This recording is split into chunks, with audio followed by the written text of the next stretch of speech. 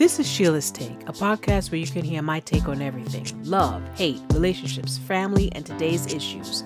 I'm your host, Sheila Dunbar. Thank you for joining me. Have you ever wondered why you pray and it doesn't seem like your prayers are ever answered? Or the things you ask God for are not manifested in your time?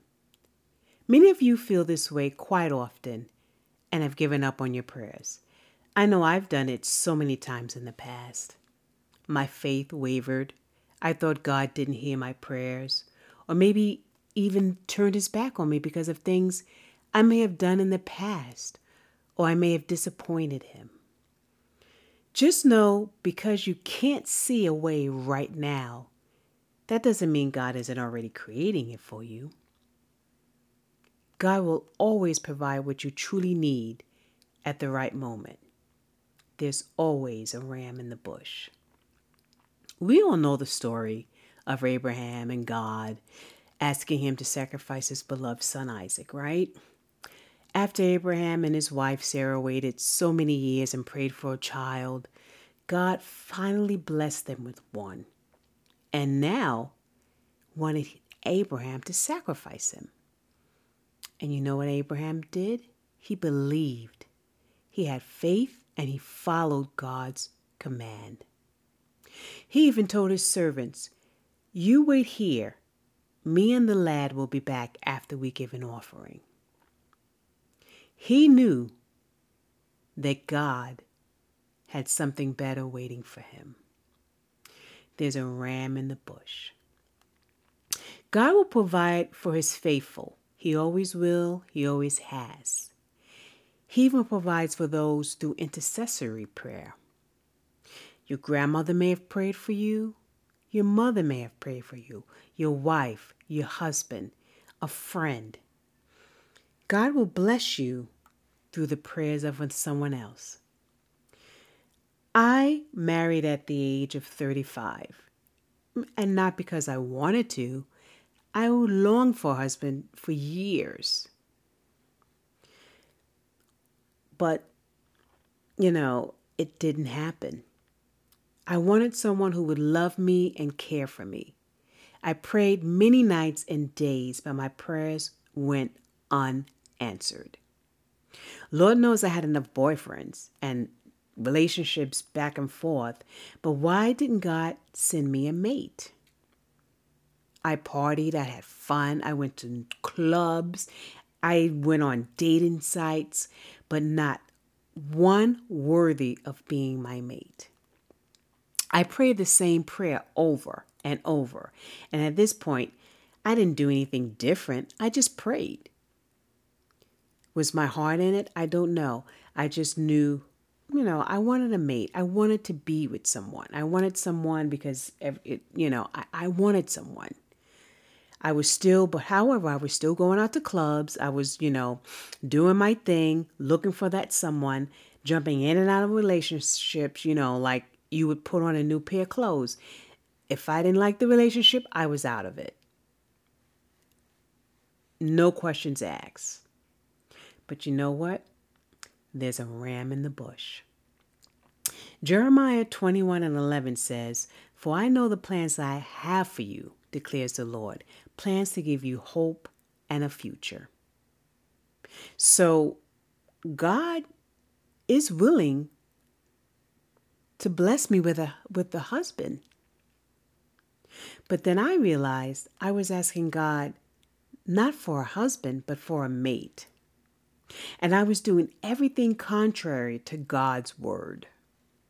God would eventually send me my husband, but I had to prepare myself to be a wife. I had to do some changing within myself. I had to meet God where I wanted him to bless me. Because he knew the way I was living, I was not ready to be a wife. So I had to prepare myself to become a wife. God couldn't bless me with a husband if I was still hanging out in clubs and sleeping with men here and there and jumping out of relationships.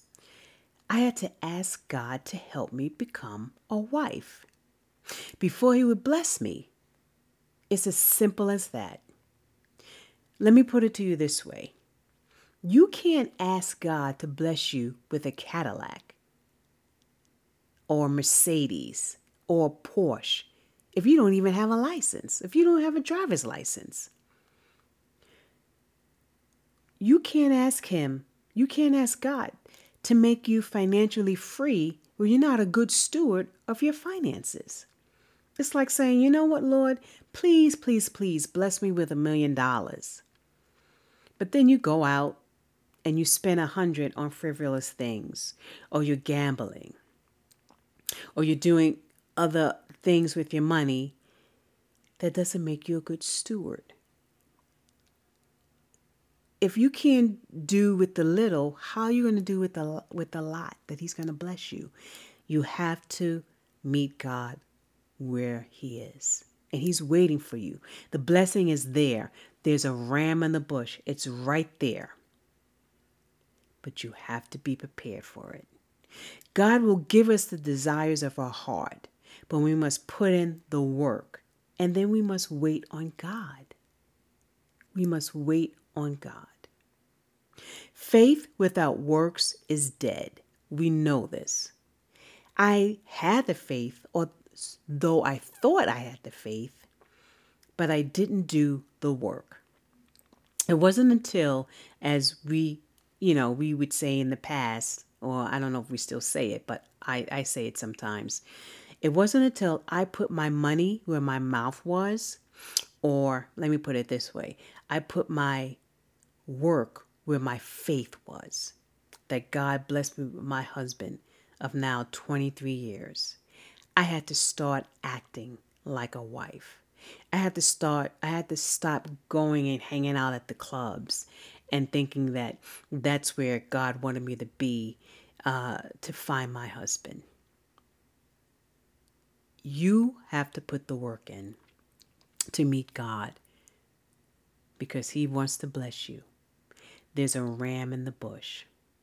Dave Willis said, faith is a choice to trust God even when the road ahead seems uncertain. Wow. Faith is a choice to trust God. But you know what? For I know the plans I have for you, declares the Lord. Plans to give you hope and a future. God knows us. He knows every bit of us, from the beautiful top of our heads to the bottom of our feet. He knows exactly what we're capable of. And he wants to bless us, but we have to do the work. We have to do the work. God is waiting to bless us. Put in the work and wait on God. He is working with you and through you. There's a ram in the bush. Join me next time where I will continue to discuss more of today's issues. You can hit me up on Instagram, Facebook, or even send me an email at Sheila'sTake@outlook.com for topics you would like discussed, or if you would like to be a guest on Sheila's Take. I'm your host, Sheila Dunbar. Until next time, blessings.